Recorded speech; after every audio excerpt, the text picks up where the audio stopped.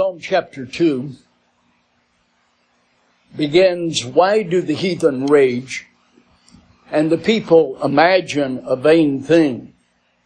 The kings of the earth set themselves, and the rulers take counsel together against the Lord and against his anointed, saying, Let us break their bands asunder and cast away their cords from us.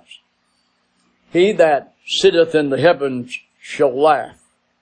The Lord shall have them in derision. Then shall he speak unto them in his wrath, and vex them in his sore displeasure. Yet have I set my king upon the holy hill of Zion. I will declare the decree. The Lord hath said unto me, Thou art my son. This day have I begotten thee. Ask of me, and I shall give thee the heathen for thine inheritance, and the uttermost part of the earth for thy possession. Thou shalt break them with a rod of iron. Thou shalt dash them in pieces like a potter's vessel. Be wise now, therefore, O ye kings. Be instructed, ye judges of the earth. Serve the Lord with fear, and rejoice with trembling. Kiss the Son, lest he be angry, and you perish from the way, when his wrath is kindled but a little. Blessed are all they that put their trust in him." We've been in this study on understanding current events in the light of Bible prophecy now for, this is the 35th lesson in our study. And our objective is that we might be able to develop that peace within us in the midst of the conflict that is about us, that we might know what God is doing in order that we might understand why the circumstances are the way they are, and more important, that we might understand what we are to be doing in response. The second psalm provides a rather accurate analysis of where we are in a world that is sick with sin, but it provides some excellent advice as well. Kiss the Son, lest he be angry and you perish from the way, when his wrath is kindled but a little. Blessed are they who put their trust in him. In our study last time, in Revelation chapter 10, beginning at verse 1, we went through Revelation chapter 11, verse 14. And in that we saw an interruption between the sixth trumpet and the seventh trumpet. We call that a parenthesis when there is a break in the continuing dialogue where the author goes back to fill in detail that he has simply mentioned in passing earlier. And so we had one of those parentheses where the order of continuity in the events was interrupted in order to give us some additional detail. And what we saw in our study last time was some additional information about one that was called a mighty angel. The mighty angel. As we analyzed that in our study, we were able to see that it was a reference to the Lord Jesus Christ himself. And that he appears in this form with a message. Remember the word angel, if we were to translate that into English, means messenger.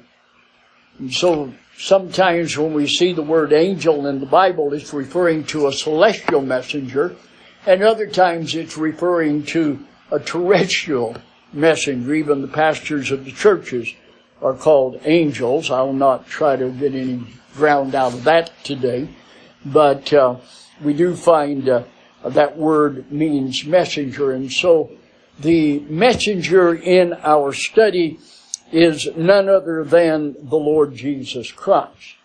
He gave us some detail about what was going to occur, and then went to the last 3.5 years of the tribulation, when the 144,000 evangelists that had been commissioned at the beginning of that 7-year period, when they are in such danger of being put to death, that they are instructed by the Lord to go into the wilderness, and we saw that God then sends 2 witnesses.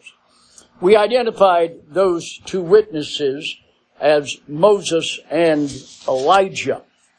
There are a number of different suggestions of who it might be, but Moses and Elijah seem to be the ones that fit into this and follow in with the continuity of what we find in harmonizing the whole of Scripture about the 2. The statement in the Old Testament is very clear that Elijah would come, and as we see the struggle over the body of Moses, and we find the miracles that are performed by these 2 men during the last 3.5 years of the tribulation, it seems I'm confident in the analysis that it would be Moses and Elijah. And they are going to come back, and they are going to witness, preach the gospel for 3.5 years. And then we saw that when their work is done, then they will be killed. Their bodies will lay in the streets of Jerusalem for 3.5 days. The world will be celebrating. They finally were able to kill these 2 preachers, but in the midst of their celebration, God raises them up from the dead, and they ascend into heaven. So that comes right at the end of the tribulation. And so with that parenthesis, we had an explanation and some more information.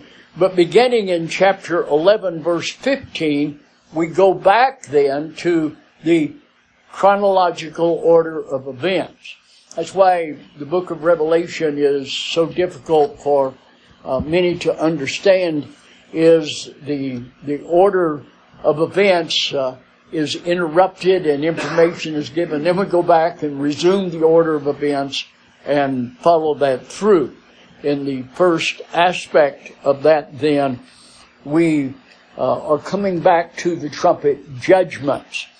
We remember in the 7 seal scroll that was opened, it was opened through 6 seals, and then there was an interruption and information given. And then we went back to the opening of the 7th seal, and when the 7th seal of that scroll was opened, it introduced 7 trumpets.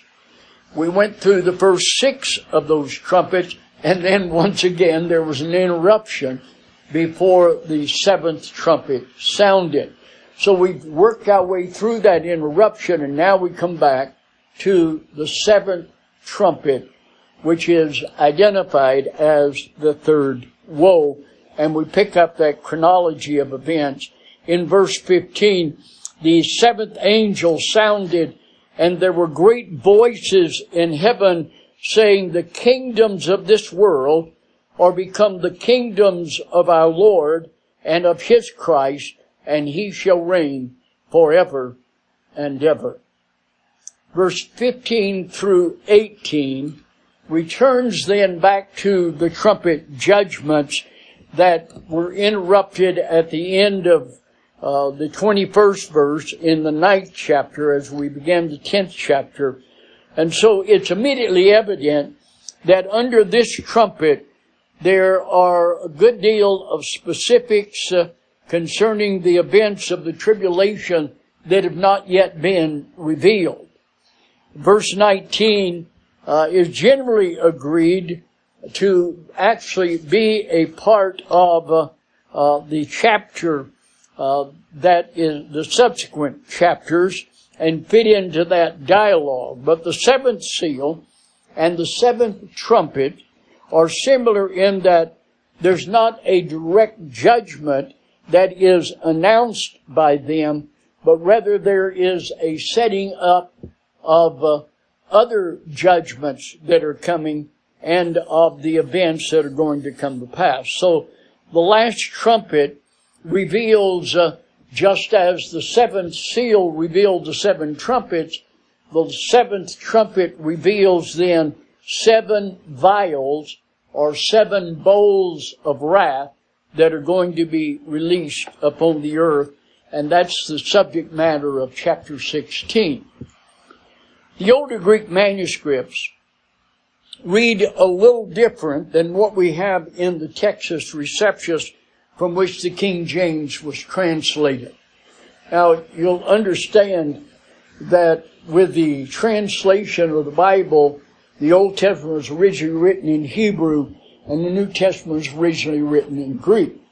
And so, in order to understand exactly what is being stated, it's beneficial to go back to the original language and see if something might have got lost in translation. And occasionally that's the problem that we face, and we have that here in that in the group of manuscripts that were used to translate the King James translation in 1611 were the best manuscripts that we had available at that time. But since that time, additional manuscripts have been discovered, some 5,000 additional manuscripts. And the ones that were used for the King James were copies of copies of copies that were made in the 10th century, in the 10th century, between the 10th and the 12th century.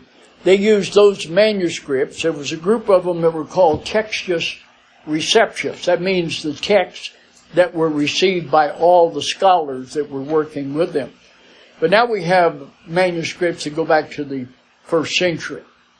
And so there's a whole process of evaluating what manuscript should be considered over another manuscript when there are discrepancies. Now let me be quick to point out there are very few discrepancies. Though we're dealing with manuscripts that were hand copied from year to year, year after year, up until the 14th century, we have these things that were being hand copied, and yet there is less than 2% of disagreement, not really disagreement, but a lack of harmony between more than 5,000 manuscripts that have been found. And of that, it's less than 0.01% that we can't resolve by knowing and recognizing scribal errors when they copied it. And so we can have great confidence in whatever translation we use based on the original languages that the manuscripts are dependable. Now we get into translation, we get into some what we call paraphrasing, like the Living Bible, where they don't attempt to translate word for word what the text says. They try to translate thought for thought what the word says. So you're depending on the scholar. I use that with some looseness. You're depending upon the one that's doing that as he seeks to understand what was being said in the original language. And so from time to time, I will make reference that the King James reads this way, but the older, more reliable manuscripts, and I base my doctrine primarily on the Nestle-Aland text, which is a combination of various manuscripts that go back to the 1st century, as I said. No real basic doctrinal issue that the church deals with is involved in that controversy. Where the controversy between denominations and churches come is interpretation. And so we seek to translate and leave the interpretation up to you to understand what's being said. But in the King James, this 15th verse says, the kingdoms of this world are become the kingdoms of our Lord and of His Christ. The better manuscripts say the kingdom of this world, not kingdoms plural, but kingdom singular, have become the kingdom singular of the Lord and of His Christ.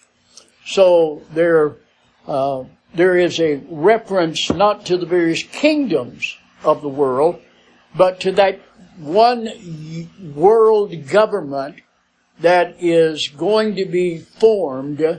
At least the attempt's going to be made, and it will be the dominant one. There'll still be some other governments resisting at the time of the coming of Christ, but there will be one dominant kingdom, and it will be ruled by the unholy trinity of the beast from the Gentile world, the beast from Israel, and Satan himself will form that, what I identify as an unholy trinity, and a government that is dominated. So that kingdom that Satan attempts to control and manipulate will become the kingdom of our Lord. Notice when we read that it said, "And the seventh angel sounded, and there were great voices in heaven saying, the kingdom of this world have become the kingdom of our Lord and of His Christ, and He shall reign forever and ever." That has not yet taken place. As we read it in the language, it's a concluded fact. It's in the tense that identifies the anticipation is so real that it's spoken of as though it had already occurred. And when it's God that makes the statement, and He has no power over him, no sovereignty over him, then we can rest assured that what He said, as though it had already done, is going to be done. The seventh trumpet does not bring in the kingdom, but it only shows then what is going to occur, the eventual result of the world, the kingdom of the world becoming the kingdom of our Lord and of His Christ. Now, some, when they look at this, understand this maybe to be in the millennium and others in the eternal kingdom. Now, if His rule is eternal, then it would be improper to say it lasts 1,000 years. But that kingdom which lasts 1,000 years is during the millennium. That's where we get the word millennium. It means 1,000, and it's 1,000 year of the earthly reign of Christ. But when that is ended, time ceases, and we move into the eternal kingdom. It's simply a transfer from this old earth to a new heaven and a new earth that's going to be established. Look at verse 16 and following. "And the 24 elders, which sat before God on their seats, fell upon their faces and worshipped God, saying, We give Thee thanks, O Lord God Almighty, which art and wast and art to come, because Thou hast taken to Thee Thy great power," and that word means authority, "and has reigned. And the nations were angry, and Thy wrath is come, and the time of the dead that they should be judged, and that Thou shouldst give reward unto Thy servants the prophets, and to the saints, and them that fear Thy name, small and great, and shouldst destroy them which destroy the earth." Back in chapter 4, we were introduced to the 24 elders. We identified they represent all church age believers, that from the day of Pentecost in 30 A.D. till the rapture of the church, they are represented in that scene of 24 elders sitting upon their seats. And so we are referenced here to the church as it is in heaven. The 24 elders which sat before God on their seats, the church age believers, fell upon their faces and worshiped God. But it's spoken of now as an accomplished fact, though as we mentioned earlier, it is yet to take place experientially. Now, there are 5 significant factors that are fulfilled by this utterance. The rage of the nations, number 1, they've exhibited defiance and arrogance against God many times over, but now that arrogance and that defiance has reached its culmination.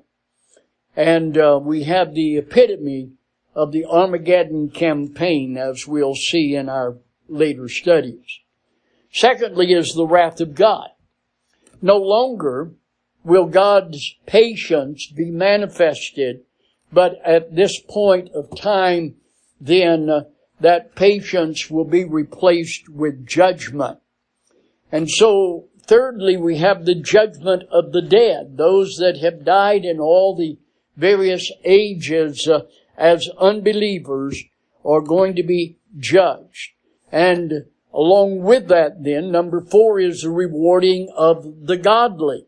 And that will occur for the church at the rapture, but it will be at the second advent of Christ, at the beginning of the millennial kingdom, that it'll occur for the Old Testament saints, and then at the end of time, when the great white throne judgment is set up for the others. Fifthly is the destruction of the destroyers of the earth. God is going to bring vengeance, and He is going to bring the world under His control. Look at verse 19. And the temple of God was opened in heaven, and there was seen in His temple the ark of His testament. And there were lightnings and voices and thunderings and earthquake and great hail. So John resumes the historical chronology here from a different viewpoint, and that in which he's going to introduce the chief actors, the chief participants during the tribulation period, and especially during the last 3.5 years. There is still judgment coming, evidenced by lightnings and voices and thunders and earthquake and great hail. But from Revelation chapter 12 on, a new beginning and fuller information or details are given to us. So Revelation chapter 12, 13, and 14 form a connected and very important prophecy in the book, where chapter 12 and 13 depict the principal performers or actors that are going to be involved. The details are then given in the chapter that follows. In chapter 14 gives us the consummation then in preparation to the establishing of the kingdom. From Revelation 12:5 to Revelation 14:20, it covers a vast expanse of history from the birth of Christ to the time of the treading down of the wine presses of God's wrath in the tribulation. In chapter 12 alone, there is a grouping of events that is not matched in this book of Revelation anywhere else. This really sets a chronology of events in a very quick period of time. So, when we begin at verse 1 of chapter 12, he says, there appeared a great wonder in heaven, a woman clothed with the sun and the moon under her feet, and upon her head was a crown of 12 stars. And she, being with child, cried, travailing in birth and pained to be delivered. So he identifies a great wonder in heaven, something that is going to be of utmost importance, and he introduces a woman. But the woman is not in heaven. She is seen upon the earth, but the wonder or the sign of it, the explanation of it, is viewed in heaven. So God's purposes concerning this woman is revealed so that we can know and heaven can know what is taking place. Now, there are two distinct features that are indicated concerning the woman. Her clothing is of importance to us. She is clothed in humility with the sun, the moon, and a crown of 12 stars. And she is a mother with child, is in labor as the scene opens. In Revelation chapter 2 verse 20, we were introduced to a woman in the book of Revelation, a woman by the name of Jezebel. Now, it wasn't the Jezebel of Ahab's wife that squatted on the throne of Israel during that reign, but it was symbolic with the likeness of Jezebel. It was symbolic to the circumstances and the character of that period. And it represents a social order that's focused upon the clerical position. Remember, Jezebel was the wife of Ahab that led the nation into idolatry. And she was out for the preacher, but the preacher had the final laugh on that as God went about. And so there is a reference to that false religious system. And in Revelation chapter 7 verse 1, we'll find her called the Great Whore. And it will not just be one denomination. It will be a conglomerate of different Christian by name and religions that are formed together to identify what is called the Great Whore. So we're introduced in Revelation to Jezebel, and then we're introduced to the woman that is identified as the Great Whore, and that's going to be the corrupt church. And then the third woman will be the church, the genuine church, which is the Lamb's wife. So those four we have been introduced to symbolically. And now we come to the fourth woman mentioned here, and she is seen to be in travail, giving birth, and gives birth to a male child, as we see in the text. In verse 3 it says, "And there appeared a great wonder in heaven, a woman clothed with the sun and the moon under her feet, and upon her head a crown of 12 stars, and she being with child, travailing in birth, and pained to be delivered." Who is this woman? Well, there's various interpretations. Remember, the danger of interpretation is forming an opinion based on the information that is given there. But we see that she is described as clothed with the sun and the moon, and has a crown of 12 stars on her head. There are, along with that, then, we have another description that we're going to see of a great red dragon. But the woman that is in view here is the nation Israel itself. No, it's not the Virgin Mary. The information that we have in the context does not coincide with any description that we have of her, but the information that we have certainly does identify for us the identification of Israel itself. And the 12 tribes of Israel being identified here with the 12 stars, the crown of 12 stars. And it's Israel that gives birth to the Messiah. Certainly it was the Virgin Mary, but Israel, the nation, is in view here. It says, and she brought forth a man-child who was to rule all nations with a rod of iron, and her child was caught up unto God and to his throne. And the woman fled into the wilderness, where she has a place prepared of God, that they should feed her there 1,260 days. What a span of time is covered in this section. She brought forth the man-child. So this is the birth of Christ that is being identified then. The one who's going to rule all the nations with a rod of iron. And then it moves to the ascension of Christ.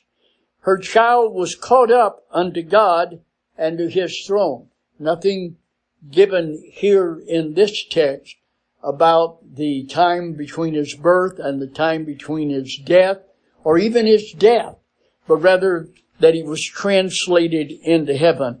And then the woman fled into the wilderness. Well, that's going to be in the last 3.5 years of the tribulation. So there's quite a scope of time that's being expressed here in this synopsis. So the fact that the man-child to rule the world is given certainly identifies this as Christ, the birth of Christ. His sovereign right to rule the world is documented throughout Scripture in Psalm chapter 8 and Daniel chapter 7, two passages that are of great importance there. But the entire life period of Jesus, from his birth to his ascension, is not addressed, because we're not dealing with the church age, we're dealing with Israel. And this is the conclusion of the administration under Israel as God's chosen people. And then it skips to the last 3.5 years, where the Jews are told to get out of Jerusalem, and God has said in a variety of places that they are to go to the wilderness, that they are to go into Edom and Moab, where he have provided a place for them. And Edom and Moab, presently the land of Jordan, about midway of the state of Jordan, God has prepared a place for them, and they will be going there during the last 3.5 years of the tribulation. Will be in heaven. Well, in chapter 12, beginning at verse 7 and going through verse 17 then, we have a reference to a war in heaven. We're told in verse 7, there was war in heaven. Michael and his angels fought against the dragon, and the dragon fought with his angels, and he prevailed not, neither was their place found any more in heaven. In this section of the chapter, another personality then is introduced to us during the tribulation, and that's Michael, the archangel. Now, there are 3 archangels that are clearly identified in Scripture. I think the Roman Catholic Church has a larger list of those they have identified as archangels. But Scripture-wise, I can only identify 3 that are archangels. We have Michael, who operates under the authority and the control of God the Father. We have Gabriel, who operates under the authority and the working of the Holy Spirit. And then we have Lucifer, who rebelled, was under the control of the Lord Jesus Christ before his physical birth, and Lucifer's name is changed to Satan, which means the accuser, And so when you read in Scripture about Michael the archangel, the work of God the Father is in view. When you read about Gabriel, the work of the Holy Spirit is in view. And then, of course, the church is actually a replacement in a form of the group that was under Lucifer. Each one of the fallen angels had a third of the angels under their, of the archangels had a third of the angels under their authority. Now, whether we are told that Satan takes a third with him, whether that's the third that we're used to ministering under him or whether they come from the other two groups as well, we're not given any information in Scripture at that. But Michael is in view here because of the work of the Father is being stressed. Now, it's kind of unusual to read about war in heaven, a place where peace and bliss and joy are said to prevail. But here we have recorded the ultimate doom of Satan beginning. And just as his first sin is documented for us in the 14th chapter of Isaiah and in the 28th chapter of Ezekiel, where he sinned, sought to overthrow God, was defeated, and was his position was taken away from him, and he was relegated to the atmosphere, but he still has access to heaven at this time. Remember the story of Job, that Satan came before the throne of God as the angels were coming to give reports. Satan came there. At this point of this conflict, midway through the tribulation, he will no longer have access to heaven. That will infuriate him so that he will intensify his attack.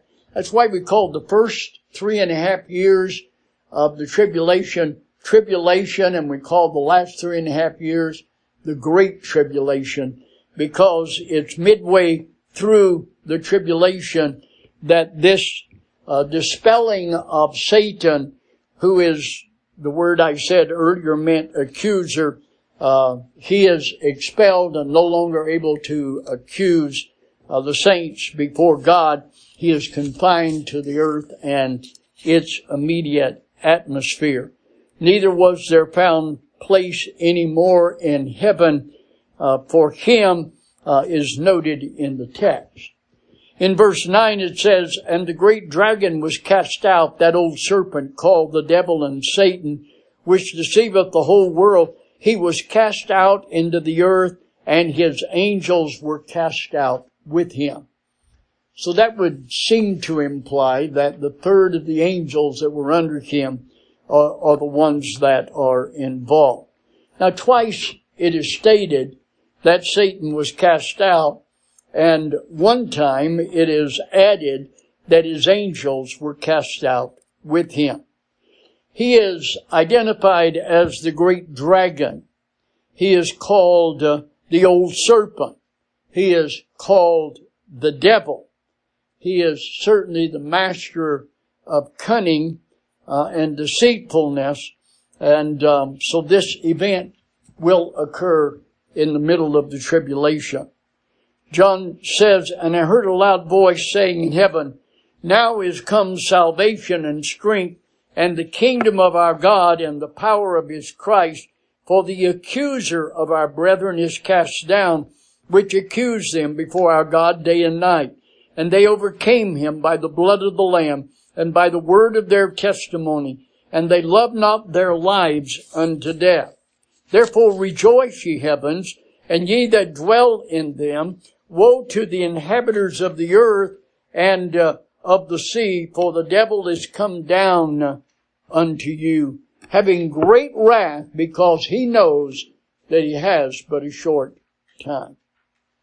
So the intensification of the tribulation is going to be clearly evident once Satan is limited so that he no longer has access to heaven. Notice there are those that are victors during this time, those who have been redeemed by the blood of the Lamb and the word of their testimony, those that love not their lives, were willing to die for their cause. The inhabitants of the earth and the sea are those then that are unbelievers that remain here. Look at verse 13 through 17. And when the dragon saw that he was cast into the earth, he persecuted the woman which brought forth the man-child, and to the woman were given 2 wings of an eagle, that she might fly unto the wilderness, into her place, where she is nourished for a time and times and half a time.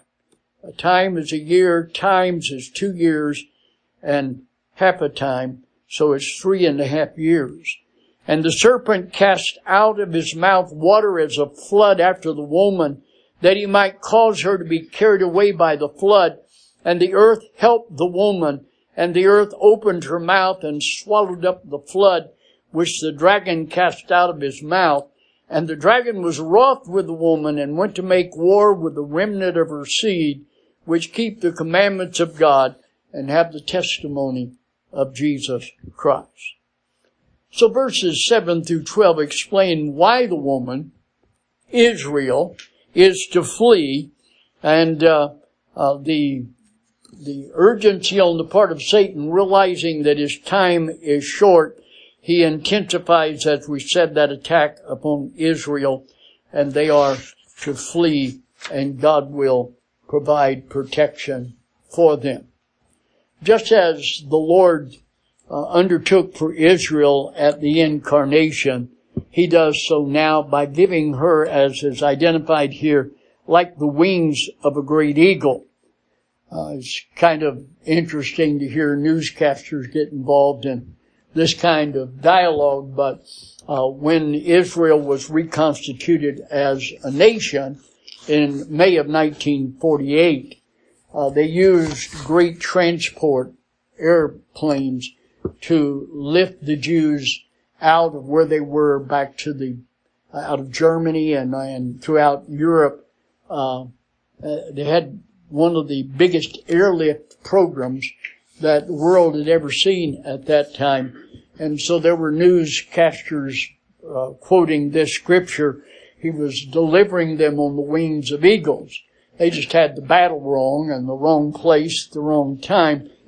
Could well be the same means, but they are delivered and they are taken care of, and we are given the length of that time, and we see that amounts to the 3.5 years of the last half of the tribulation. But Satan sends an army out after them. The word flood seems to be used here symbolically of a flood of people, of soldiers or nations or whatever, to go after the Jews. But God miraculously delivers them once again in that situation. And in chapter 13, beginning at verse 1, the apostle John continues then to identify the chief participants of the end time, and in this chapter he adds 2 more to those that have been given in in chapter 12. We would need to do a harmony with Daniel chapter 9 and 11 in order to understand this aspect, but I want to simply summarize it for us in our study here. In verse 1 of chapter 13, John said, I stood on the sand of the sea. Now, we're going to make a correction there in a moment. I stood upon the sand of the sea, and I saw a beast rise up out of the sea, having 7 heads and 10 horns, and upon his horns 10 crowns, and upon his heads the name of blasphemy.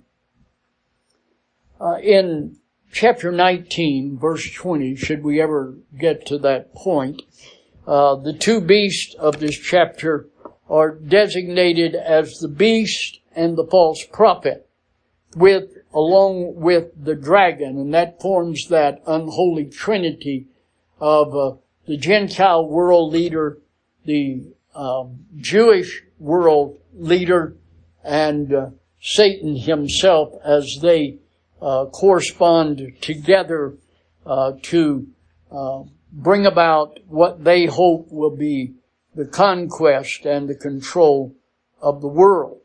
And so they are identified there. Where the King James text, John writing said, I stood upon the sand of the sea. We actually see in the Greek text, is not that I stand, but John says he stands. He stands upon the sand of the sea. So the fact that it is from the sea indicates this is a Gentile world leader, and it is he that is referenced by John, not John saying, I stood upon the sand, but he stood upon the sand. This beast that came out of the sea, that came out from among the Gentiles, having 7 heads and 10 horns, and upon his horns 10 crowns, and upon his heads the name of blasphemy. This beast represents what we identify as the revived Roman Empire. The Roman Empire crumbled and fell in 476, and has not been much threat to the world since then. But we see the wound was not mortal. We read about the beast having a wound, and then a deathly wound, and then surviving it and reviving. And what we are introduced here to is then the revived Roman Empire that will attempt to dominate and control the world. And this dictator is seen. The beast refers to the empire itself, and there will be a dictator that people will respond to in a great way. Now, some interpret this first beast as the Antichrist, a political leader, and the second beast that's introduced as an apostate Jew, and I fall within that category. I think we can clearly see the difference between the political leader and the religious leader as they merge together here. So the first beast represents the Roman Empire. The 10 toes in the image that Daniel describes to us in the 2nd chapter identify a confederation of 10 nations. And you'll find in that study, some are iron and some are clay, and they're intermixed together. Well, the iron ones are those that were in the original Roman Empire. The clay ones identify those that are added, were not in the original. And that image is crucial in our understanding the symbolisms that are used there to identify that. But it relates to a revived Roman Empire. In verse 2 he says, And the beast that I saw was like unto a leopard, and his feet were as the feet of a bear, and his mouth as the mouth of a lion. And the dragon, that would be Satan, gave him his power and his seat and great authority. So we're talking about a demon-possessed, a satanic-possessed dictator that is going to arrive in power in a new formulated revived Roman Empire. Now, through my years of study and of preaching and listening to others, it's been fascinating how these things evolve as to our speculation as to how that's going to come about and how it's going to be forged. Back in the 60s, the European Common Mark was seen as the basic organization through which the revived Roman Empire would be reestablished. And I remember early on in 80, about 1980, there was the idea that was about to come to fruition. There was a lot of information circling around in evangelical churches that the European Common Mark had a computer that took up an entire floor of the European Common Mark. And they called it affectionately the Beast. And they assigned it the number 666. And of course that number's been probably been assigned to me a time or two, but been assigned to various entities. And they said with 6 digital numbers, they could assign a number to every human being on the earth and control buying and selling with the number that had been ascribed. The new union is supposed to be the new nation. Revived Roman Empire is supposed to be 10 nations. At that time, there were 7.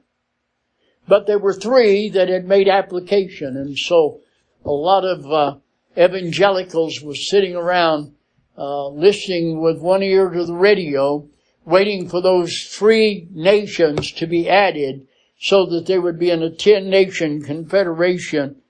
But now it's 27, been higher than that, been lower than that.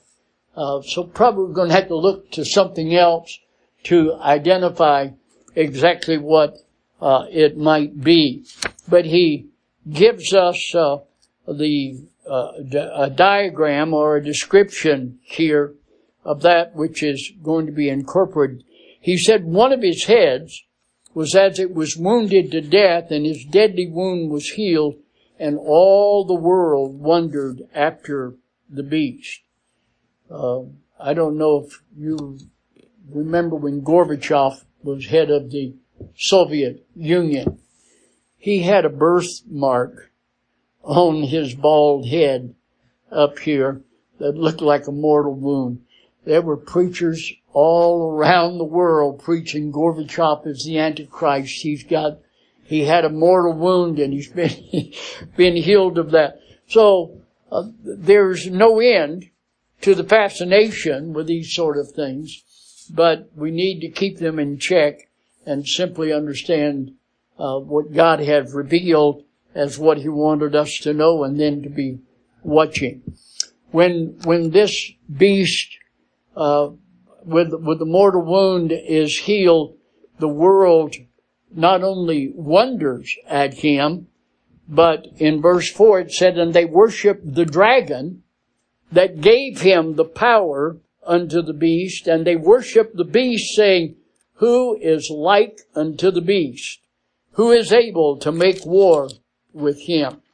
And there was given unto him a mouth speaking great things and blasphemies, and power was given unto him to continue 42 months.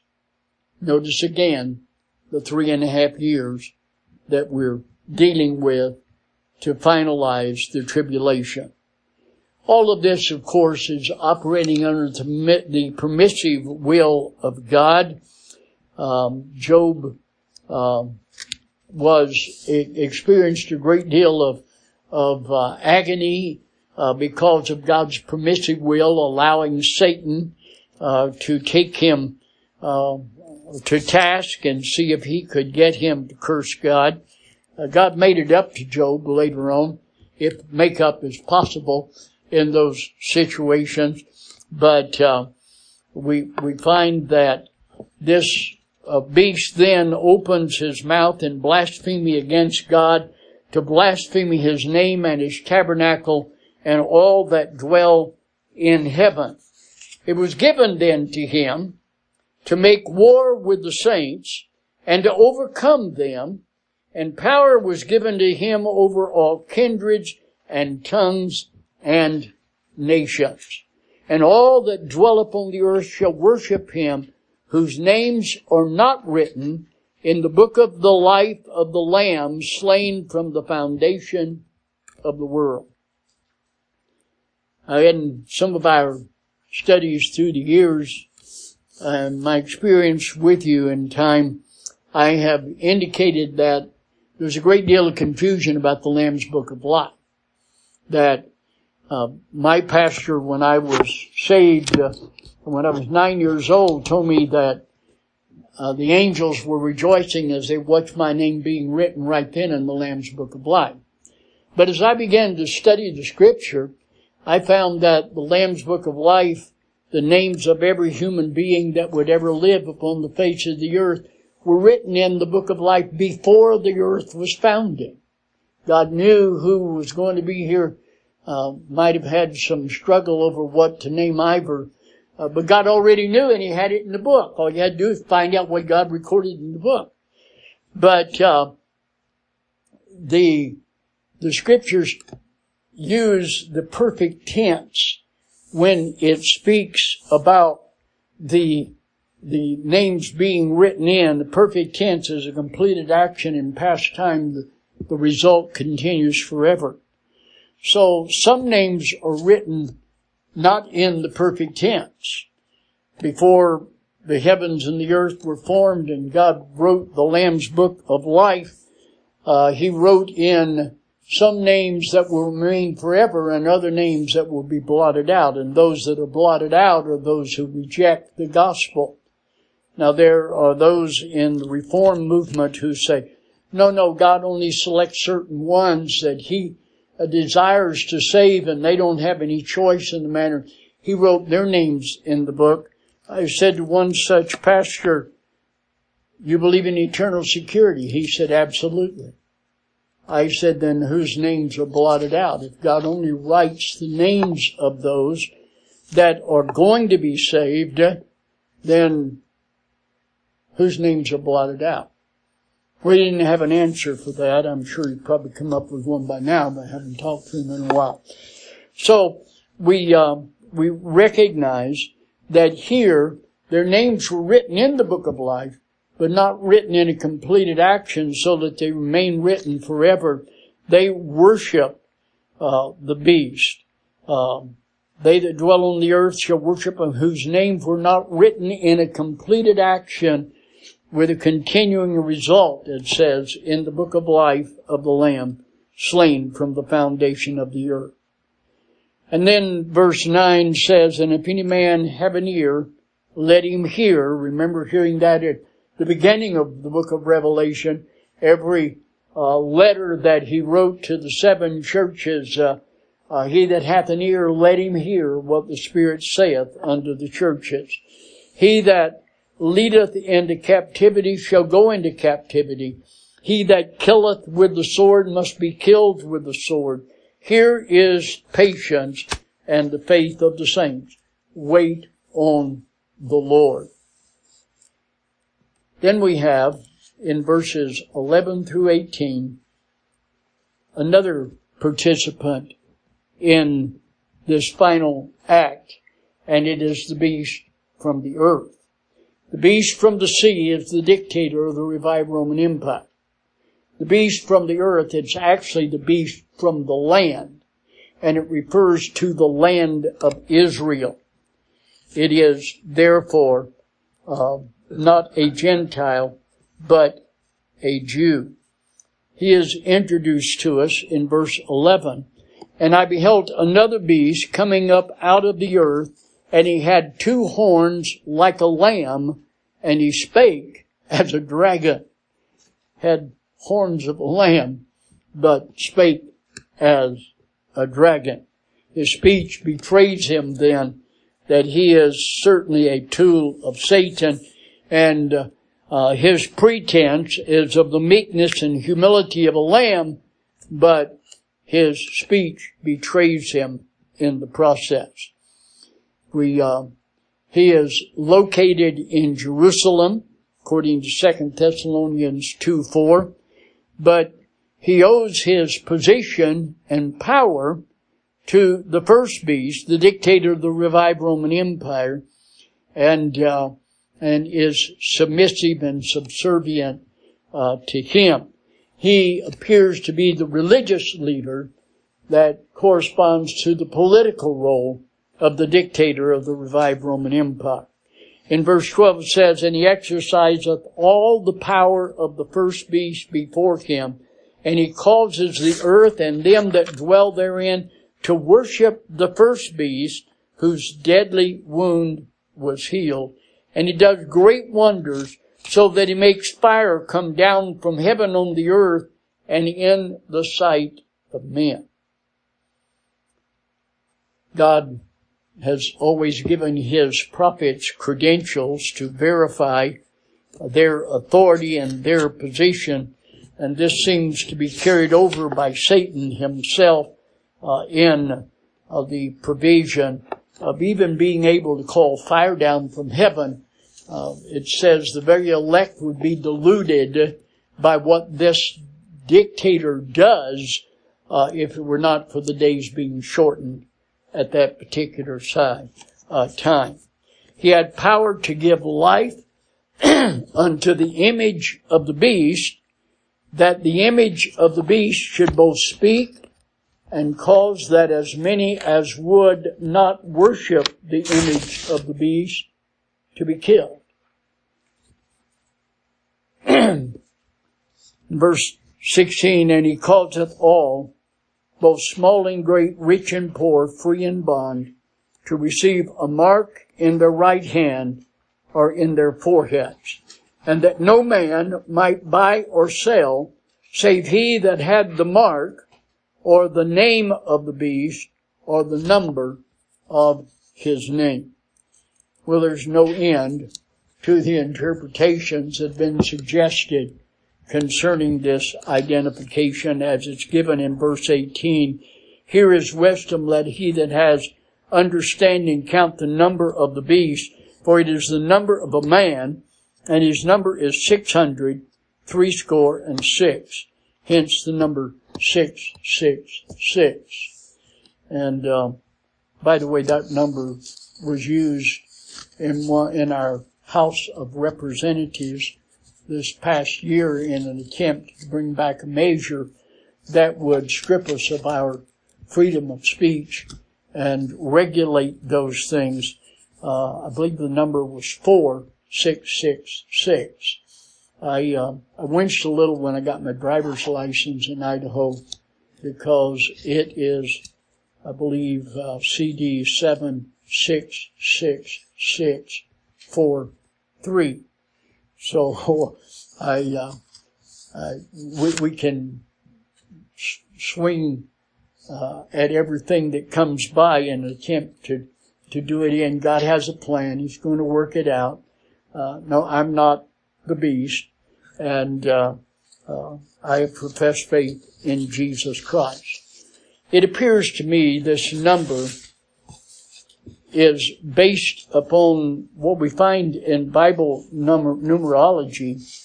The number of 3 is the number of God. The number of 6 is the number of man. This is 3 6s. It would seem to me to indicate a man who deifies himself as God. And that in harmony with everything else that we've had in Scripture concerning Satan, with his desire and his objective to replace God himself. And this number 666 seems to imply that. Why has God revealed these things to us without giving us Paul Harvey's rest of the story? We could certainly use that. Well, there are 2 reasons that he's given us these things that come to my mind when addressing this question. The first is that we might understand what's going on today. Can you not see in the current events the forming of the catalyst that is going to bring this about? And of course, the rapture of the church will trigger it all. When UFOs suddenly appear and transport not only the known Christians, but the dead Christians come alive, and they're transported by UFO out of here. There's going to be a vacuum, and immediately these things will begin to fall in order, as we've seen in our study. So we need to understand what's going on. Secondly, we need to understand what we're supposed to be doing. So this is going on. We're supposed to sit by and just wait for it to occur, or is not God given us some work to do? Bible prophecy is given us in order for us to know God's plan, so that we can understand what's going on with individuals, with nations, with social order, with our educational system. God knew that there were going to be struggles on the part of marriage and the family and the social order and government. And so He gives us some information about how it's all going to end, that we can have peace in the midst of it, and that our joy might be full. And yet, with all that knowledge, He went ahead and created man because He has a plan. He's working. And He has asked us to be part of that plan. 1 Peter chapter 1, verses 10 through 12 says, "Of which salvation the prophets have inquired and searched diligently, who prophesied of the grace that should come unto you. Something what manner of time the Spirit of Christ was, which was in them, did signify, when it testified beforehand the sufferings of Christ and the glory that should follow. Unto whom it was revealed that not unto themselves, but unto us they did minister the things, which are now reported unto you by them which have preached the gospel unto you with the Holy Spirit sent down from heaven, which things the angels desire to look into." The angels have a desire to look into the doctrines of the church, the prophecy that God has written, to understand how it's going to play out and what our role should be. So as we discover God's plan and understand what He's doing, that should give us understanding of what our role is. And we've summarized it in the statement that we're sojourners. That is, we are foreigners, members of the citizens of the kingdom of God, living here alongside the locals to do the King's business. Our gifting, as we studied our spiritual gifts, and our circumstances as God brings them to bear in our everyday life, dictate what we're to be doing then, day by day. But of course it all begins at salvation. The Bible says all have sinned and come short of the glory of God, and the wages of sin is death, but the gift of God is eternal life through Jesus Christ our Lord. The Bible says with the heart man believes unto righteousness, but with the mouth confession is made unto salvation, for whosoever shall call upon the name of the Lord shall be saved.